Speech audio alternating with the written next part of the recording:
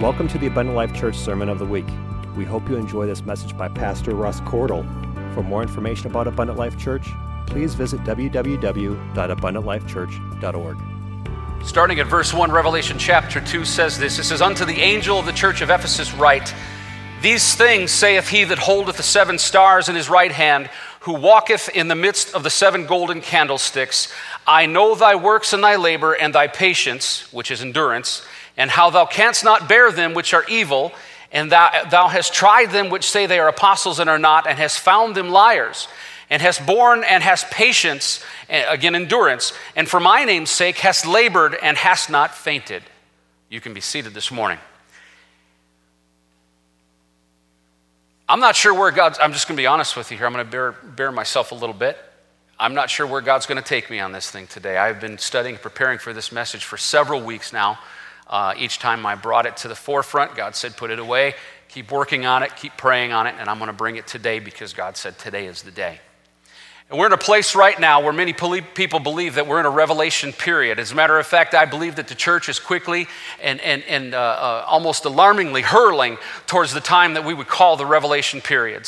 I told you that evangelists and ministers across this world, people that I've not heard since the 80s talking about the time of Jesus coming, more now than I've heard since when I was a kid during the 80s time frame, are talking again about the end times. They're talking again about everything that we're seeing around the world, things in science, things in nature, things that are happening politically and all the adversity that we see around us. It tells the church, it tells the leaders of the church, those of us that are called to bring the alarm, that we are hurling quickly towards a period of time that we would call the revelation period.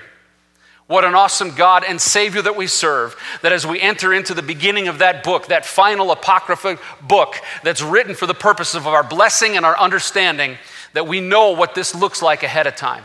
You know that God always provided a warning to his people before he ever exacted judgment of any kind? Always. Whether it was Sodom and Gomorrah, whether it was Noah, whatever the situation was, even the destruction of Jerusalem, God always provided warning to his people. The ones that were true, the ones that were serving him, he always gave them a messenger, always gave them warning and said it. Now, I'm by no means am I saying to you today that I've been called today to give you a warning that God's return is imminent. That's not what I'm saying, although I believe it is true. But what I'm saying is that I believe the church is, like I said earlier, is quickly and amazingly hurling towards a time of revelation period. And there's some things that God had done for us. There's things that he's written into his word to give us some insight, to give us some warning, give us some things to keep fresh in our minds. You know that the book of Revelation is the only book of the Bible that was written with a promise that said you get a blessing for reading it. No other book says that. It's also the book of the Bible that says that if you add or detract from the word, that you're accursed. So we understand that what's in that book, what's been written about all of those things, those events to come, are very, very important, critically important. Every word matters. You can't take one word out, put one word in. You can't change it. Everything is critically important. So we go into the book of Revelation. We know it was written by John. Many people call him John the Revelator. Some people dispute whether he was the original apostle John or not. Most of us in modern Christianity believe it was the same John that walked right next to Jesus, the apostle of love, the one who really understood the deity of Jesus. The John 1:1 and 1:14 that understood that he was God manifest in the flesh. And so John at this point is almost 100 years old. He's the last surviving apostle. They're all dead. They've all been martyred. They're all gone. As a matter of fact, this is some 26 years past the time when Jerusalem had already been destroyed. The city was in ruins. The people of God were scattered all over the place. And John was exiled on the Isle of Patmos. And Patmos was just a barren, horrible rock. As a matter of fact, it's believed that he was enslaved into mining marble. It's an island. It was very, very heavily endowed with massive marble mines, apparently, whatever that may look like. I always get the picture of the little leather bag and the cat's eye, and he's in there carving them up. I'm sure it's for pillars and things like that, right? And so John is on this island, and so imagine where he's at. He's almost 100 years old. Everybody's gone. Everything's been destroyed, and he's stuck on this island for perhaps the rest of his life, and I believe that was true. And Jesus comes to him in this revelation that he has. He begins to speak to him and tells him to write these things down. He identifies himself again with John. John knew his deity. He knew who he was. John knew. John 1:1, as I said, in the beginning was the Word. The Word was with God, and the Word was God, and the Word became flesh and dwelt among us. John knew it. And John was the apostle of love and passion. He knew the side of God that was his love character. And he begins to preach and teach to John through this revelation, identifying himself as the Alpha and the Omega, the beginning and the ending. And he encourages John to begin to write this. Now he starts to talk in the first chapter of Revelation about stars and candlesticks. Now we know through study, and I'm going to get into it here in just a moment, I'm going to start in Revelation 2, but we know that the stars are probably the angels, the ones that are seen over these churches. And he refers to the angels of the churches of Revelation 2 and 3. And he identifies 7 specific churches. Now, he's got some character things in there, and there's some study about this, and there's conflict, and some people believe that the 7 churches that he mentions, they've all passed, they were part of an era, there was something that had gone by, and that's true. Each of these churches had a period of time in history that they existed and thrived and impacted society. But there's something deeper about what he's sharing in these 7 churches. And most scholars believe, and most pastors and preachers believe, that it's the characteristics, it's the individual characteristics of those churches. In other words, they're not really churches. They're people. It's the people, because you and I both know that the church is not this structure and this building. The church is you and I. It's us. And so Jesus is giving us an amazing insight into what is about to come. And we know that the book of Revelation gets into a lot of imagery and things about lions and leopards and all these different things. And it's not necessarily in chronological order, but it starts out giving us a tremendous insight into what we can expect, but insight into ourselves, I believe. It's a character study that we need to be aware of. It's that warning bell. It's that, hey, as things are starting to look ugly, as things are getting a little crazy, as you're hearing all over the world, evangelists, pastors, and preachers and teachers all saying, wow, this looks like we're running into the Revelation time. Maybe I should get my radar up. Maybe I should take a look at what that says one more time and say, okay, time to introspectively look at who I am and what I am, right? And so he talks about the stars, and he talks about the 7 candlesticks, or the lampstands, Now understand that the lampstands, he doesn't say candlesticks, he says lampstands. Well, those lampstands are the churches. See, in that time, in that tradition, a lampstand was a metal device usually made of gold, and they would fill oil inside those lampstands and would light them and create light, similar to the lampstand that's in the tabernacle that stands before the Holy of Holies, okay? And so he's reflecting that as the churches are the lampstands. We're not the oil. The church is not the oil. That's the Spirit of God, you understand, right? The Holy Ghost is represented as the oil. The light is not us either. The light is Jesus Christ. But the lampstand that holds it, we're to hold the oil and we're to allow the light, you see? And so the Bible says there in Revelation 1 that he walks amongst the 7 lampstands.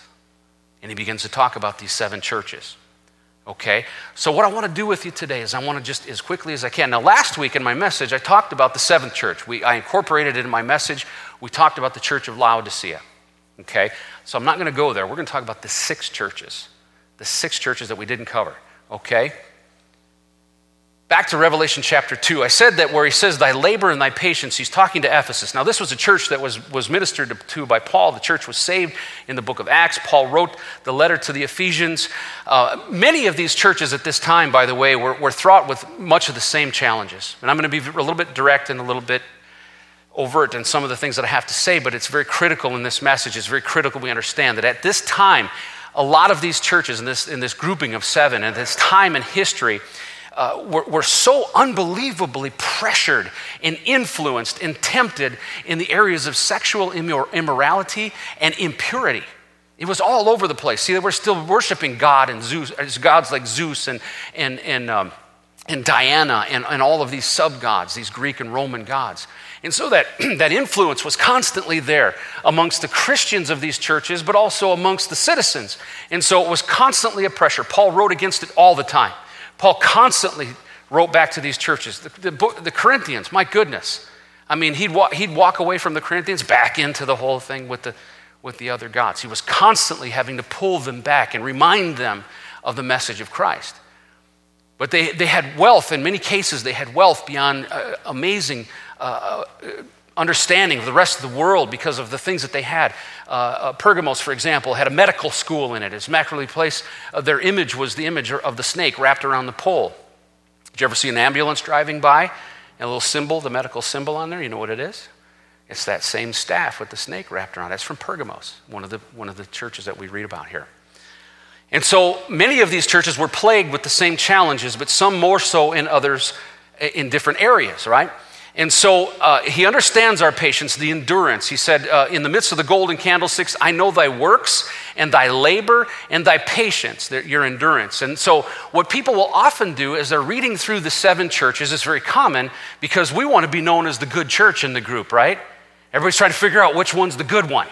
Okay, there's 7 churches. Well, Laodicea did not sound very good. I mean, they went lukewarm. Remember, we talked about that. God said, I'll spew you out of my mouth. But what we have to understand is there's just a little bit of every one of those 7 churches in us, right? The question is how much of the character of that church is surviving in us today and will survive in us as we approach the time of Jesus coming. My hope and my prayer is that even for myself and my family and my friends and my church is that when those times are coming, we're just pulling that impurity out of us at high rate, that we're not even close to the characteristics of the bad churches as Jesus' time comes. And you're going to see why I'm saying that here in just a minute. Because each church in this list is admonished for their great works. And each church, except for one, is also noted of the things that they're doing wrong. He's got a word for that. But then he's got a promise. So the object isn't to go through the list and say, well, we're Philadelphia, we're the brotherly love, and we haven't forgot his name. And no. The object is to say, what of each one of these churches still resides in me that I need to be watchful for, I need to be careful for, I need to not slip into an ease of time and an understanding, feeling I've got God in my back pocket, it's all sewn up, I'm saved, it's all done. I got saved 25 years ago and I'm good to go. I know God, I show up at church every week. He's saying to you that there's some characteristics about each one of these church organizations, these bodies of people that are just not pleasing to me and can slip in and can affect you. Behold, I come quickly, he says. Watch and see what he says as we go forward. Verse 3, and hast borne and hast patience, and for my name's sake hast labored and hast not fainted. Well, that's awesome. We've continued to work and do the things that God wants us to do. Nevertheless, he says, that's kind of like the but in the sentence, like, I really like you, but nevertheless, I have somewhat against thee. Somewhat. Not everything. Because thou hast left thy first love. Now notice it says left, not lost. Left is an act of deliberate action. The people of Ephesus, he's saying, have left their first love, probably, in my estimation, and that of many of scholars that study these churches, have said that first love that they lost is possibly the love for God and the love for one another.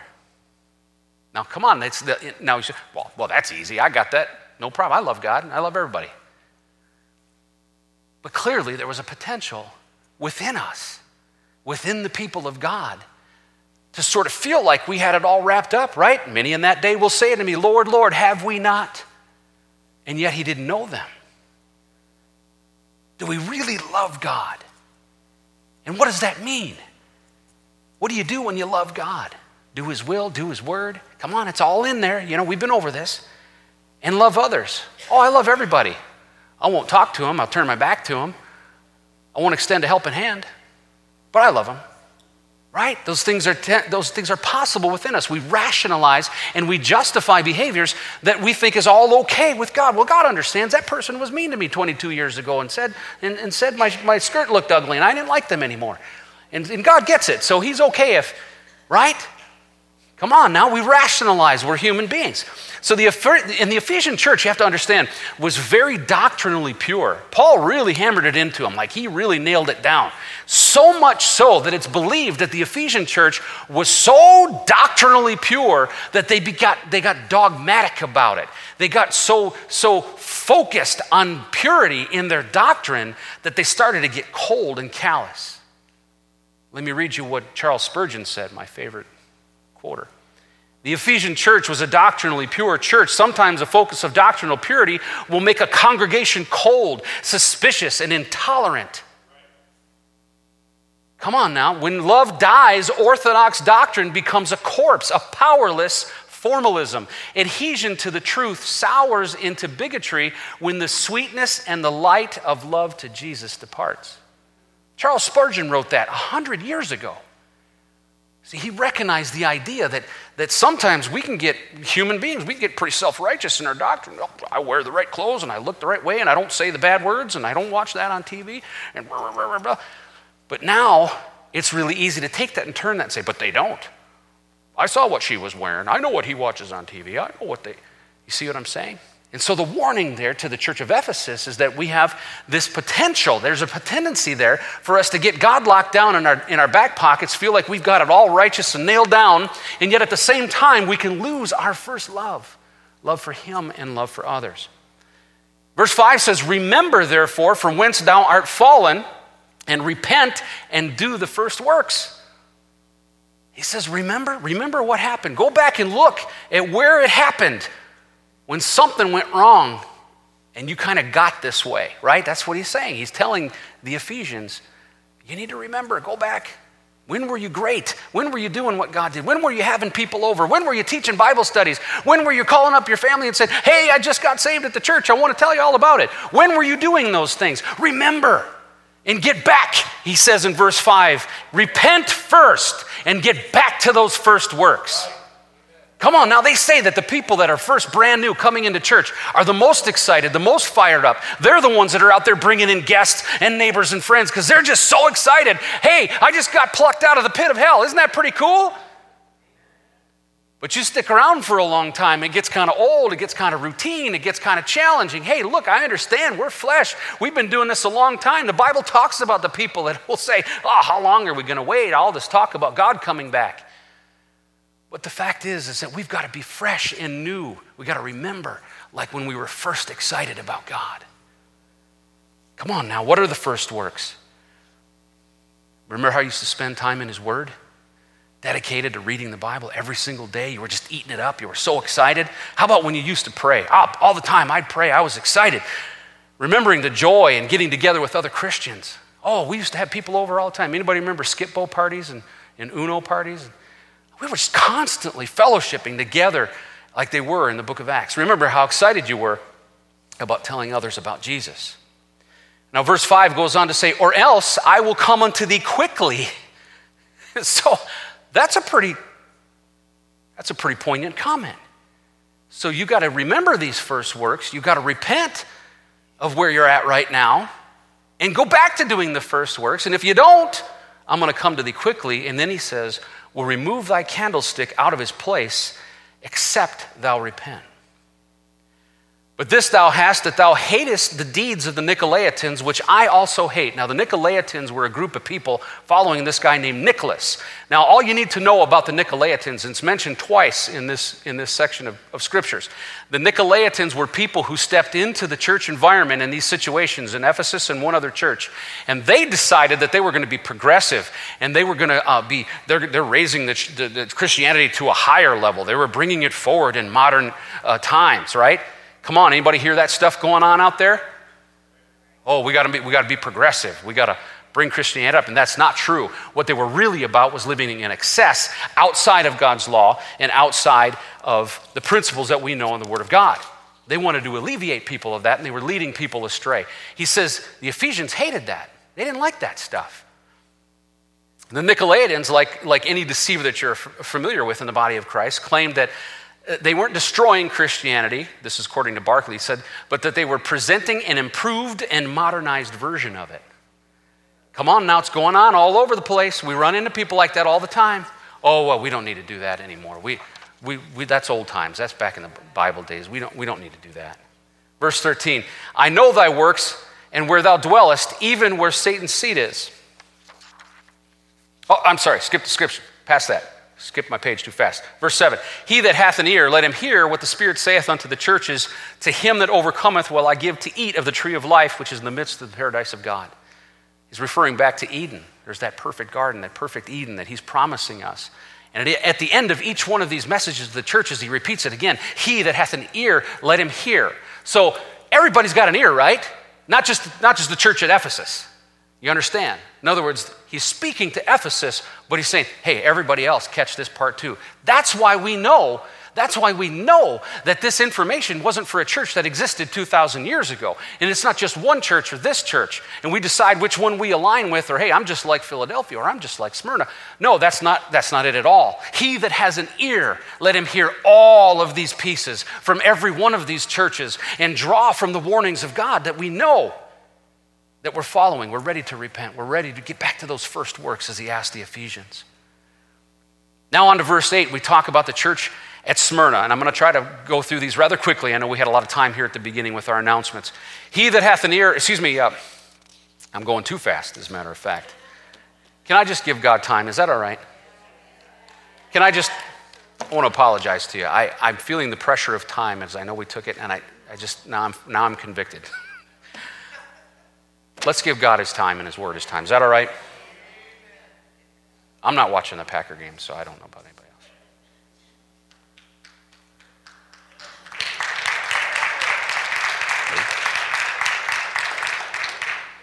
Verse 8, and unto the angel of the church of Smyrna. Now, Smyrna, really quickly, I want you to understand, comes from the word myrrh, which has to do with a perfume that's used in embalming the dead. And this is key, that is their name.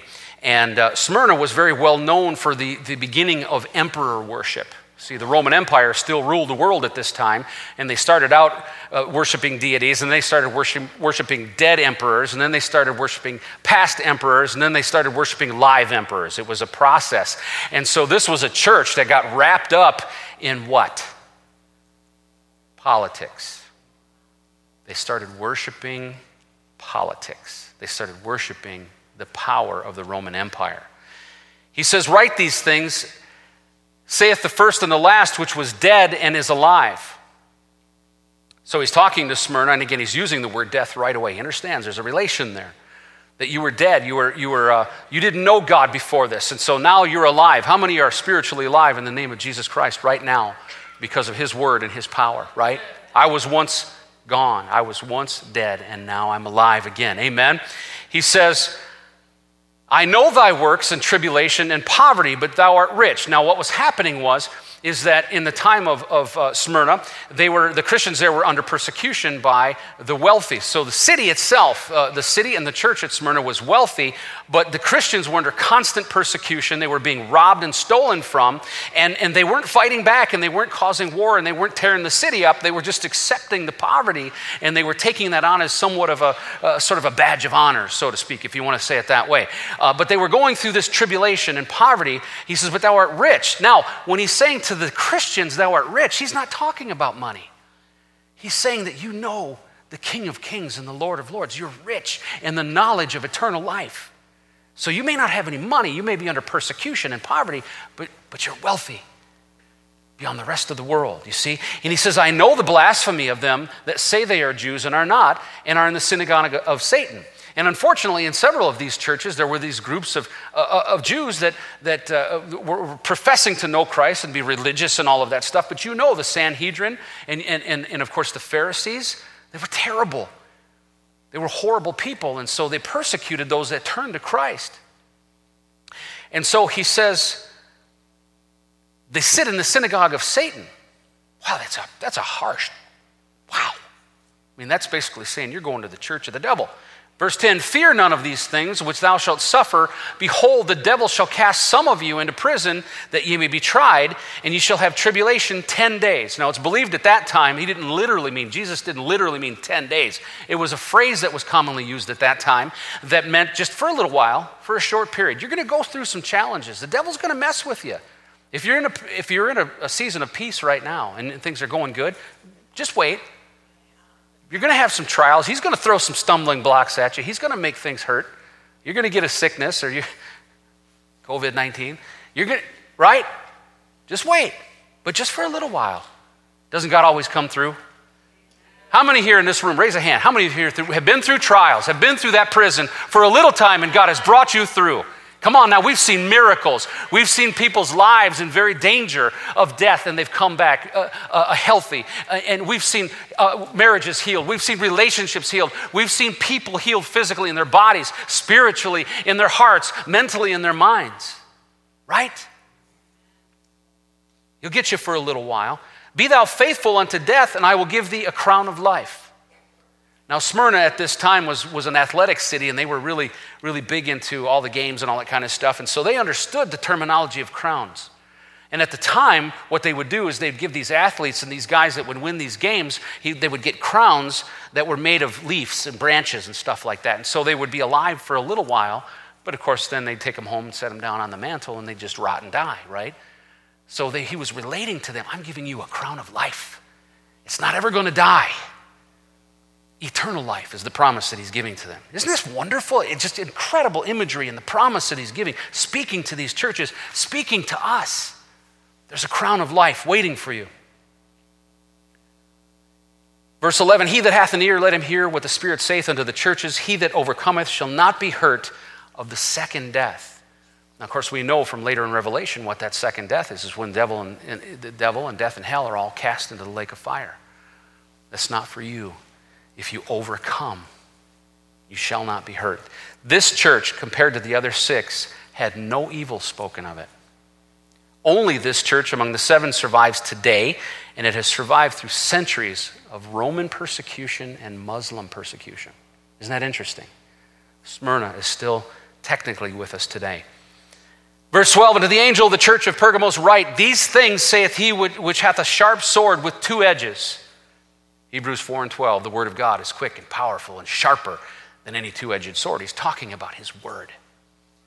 I know thy works, and where thou dwellest, even where Satan's seat is, and thou holdest fast my name, and hast not denied my faith, even in those days wherein Antipas was my faithful martyr, who was slain among you, where Satan dwelleth. This was a place where they had a massive temple to the goddess Diana. And inside this massive temple, there was an enormous throne-like chair. This massive is the way I've heard it described in my studies. This gigantic throne. And of course, everything that was done in that temple was anti-God and was wrong in his eyes. And that's why it says that this church was reflecting the seed of Satan.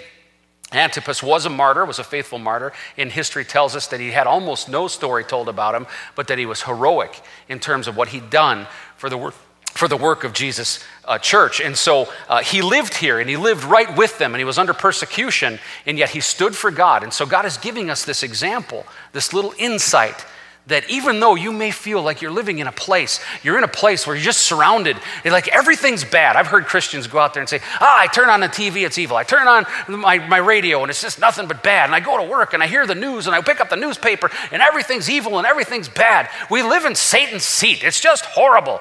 That's not the way we were designed to live life. Where sin does abound, grace does that much more abound. And so this man, Antipas, lived in the midst of Satan's seat, and he thrived, still doing God's work, even to the point of martyrdom.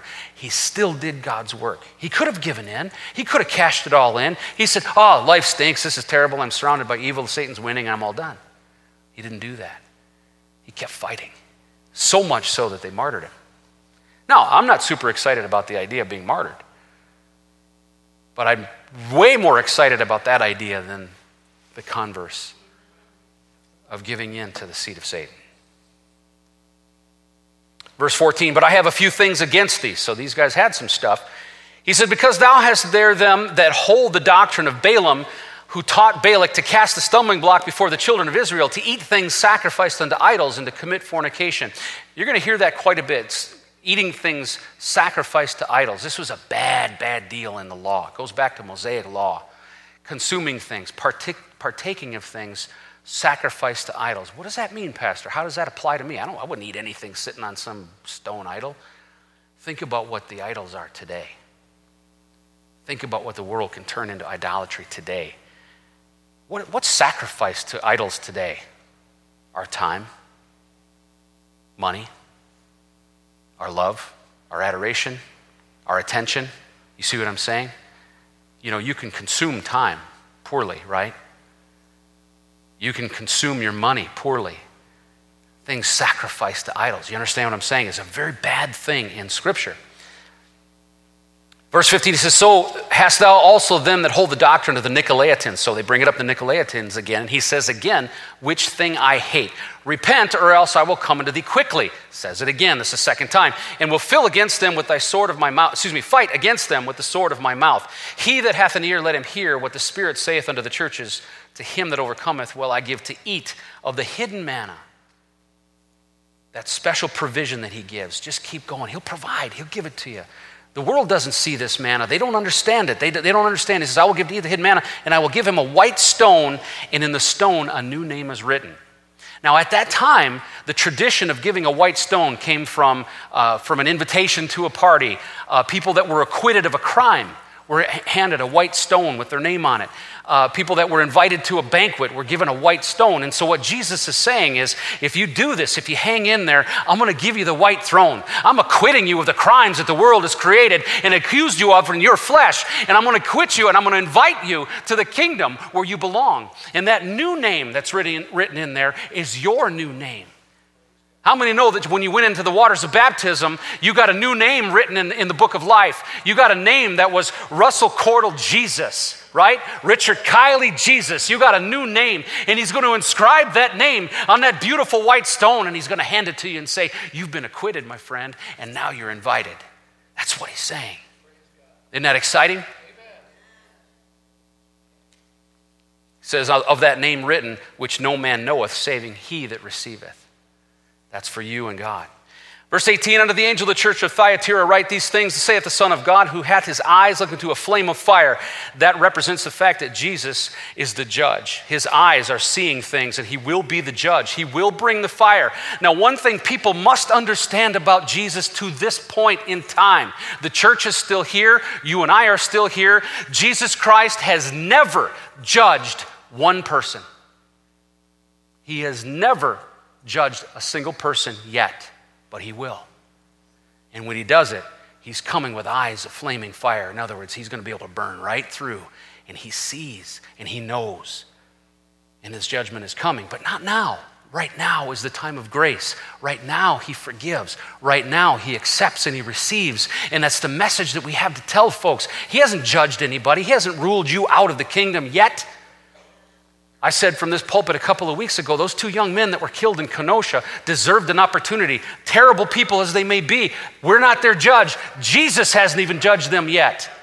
And I'm sad that they're dead, because there are prison ministries and people that could have reached out to them for one more opportunity. Oh, Pastor, they were scumbags. They were guilty of horrible crimes.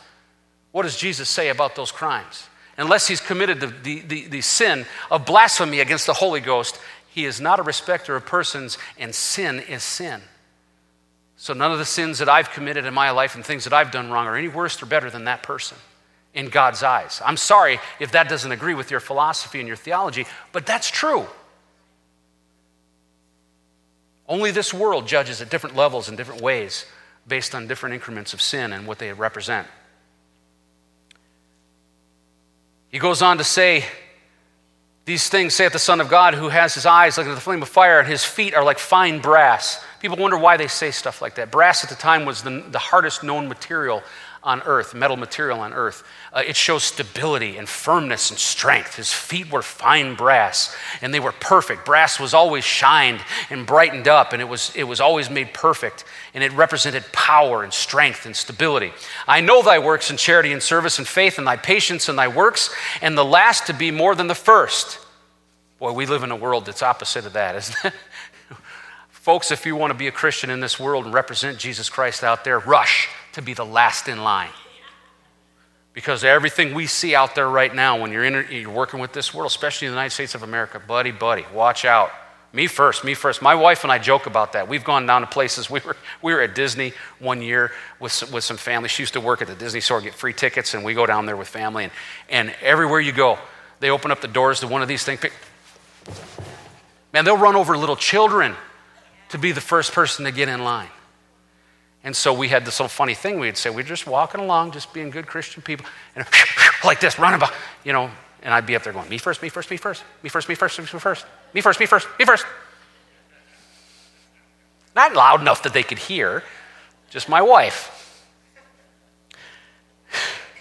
Work to be last, because in the Bible, our promise is the last shall be first, and the first shall be last. And that's our call. He says, notwithstanding, I have a few things against thee. So this church did have some as well. Because thou sufferest the woman Jezebel, which calleth herself a prophetess, to teach and seduce my servants to commit fornication, to eat things sacrificed unto idols. There it is again. And I give her space to repent of her fornication, and she repented not. Behold, I will cast her into a bed, and them that commit adultery with her into great tribulation, except they repent of their deeds. Let's stop right there. Now, the children just came back from Sunday school. I'm going to go easy on this now. This church was vexed with a spirit that seduced. And I know this is a serious topic. It's going to get real quiet in here, and I'm getting ready to wrap up. But everywhere, exponentially, natures of pornography and sexual immorality and impurity is just blowing up around our world. It is in the church. There are churches that I'm aware of. I've spoken to pastors that have called in specialists to address their people in their church privately amongst mostly men, but this is affecting women now at a greater portion. I just read an article the other day. It is blowing up in this country. Little ones, 5, 6 years old, 7, 8 years old, are being exposed to these things. It's coming through cell phones and telephones, and it's coming through Xbox and all these other ways, and cable television, regular television. I'm being told they're allowing more and more of this stuff. The spirit of Jezebel exists in the world, and she's in the church, and she was in the church at Thyatira, and she was seducing. And I believe it is that there is a spirit with that name, that pornography name. I'm sorry to continue to use it. I won't say it anymore, but my point is that we've got to be aware that if there's anything that's going to be vexing the people of this nation moving forward, is we are going to be continuously bombarded and hammered with these things. Folks, we have to understand it's wrong. It's wrong. It's wrong. But people get addicted to it just like they do alcohol and drugs and cigarettes and all of these other things. It's powerful and it's spiritual. And it is impacting. There are pastors and ministers, not only from our organization, but others, that have fallen to these things. It's a spirit that exists in the world, and believe it or not, it's in the church. She got them to commit fornication, to eat things sacrificed unto idols, all the Balaam stuff. And it said at the beginning, the worship of Baal. Now I want to explain something. The United States of America is in the process of a Baal worship revival. You understand that, right? One of the things that signified Baal worship was the immorality stuff I just said, but the other thing is things like sacrificing infants to false gods. Do you know that there's a temple of Baal in New York City? That there are Baal worshipers, people that are signing on, literally calling themselves Baal worshipers. This exists now, today, in the 21st century. We need to be aware, because they're pulling people in and they're convincing people that it's all okay. I mean, it's just being pounded out there every single day. Hey, love who you want to love. Whoever you want to get with. Whatever you want to do the dance, do the thing. It's okay. It's all right. This is a new world. It's progressive. We're okay. We've got all these medicines and protections and stuff. Pop on news the other day, and I'm watching this thing, and a commercial comes up for a drug that's designed as a preventative measure, so you can go out and do all these things and not get diseases and things like that. They call it PrEP.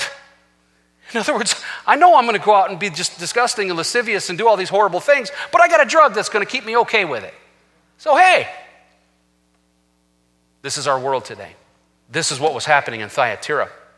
Verse 23, Jesus says, and I will kill her children with death, and all the churches shall know that I am he which searcheth the reins and hearts, and I will give unto every one of you according to your works. But unto you I say, talking to the Christians, and unto the rest of Thyatira, as many as have not this doctrine, and which have not known the depths of Satan as they speak, I will put upon you none other burden, but that which have already hold fast till I come.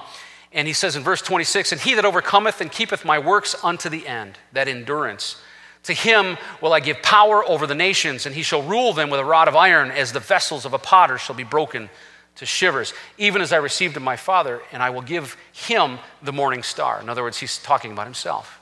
if you hold out there, you deny these doctrines, you just endure. I'm going to give you myself. I'm the morning star, he says. He that hath an ear, let him hear what the Spirit saith unto the churches.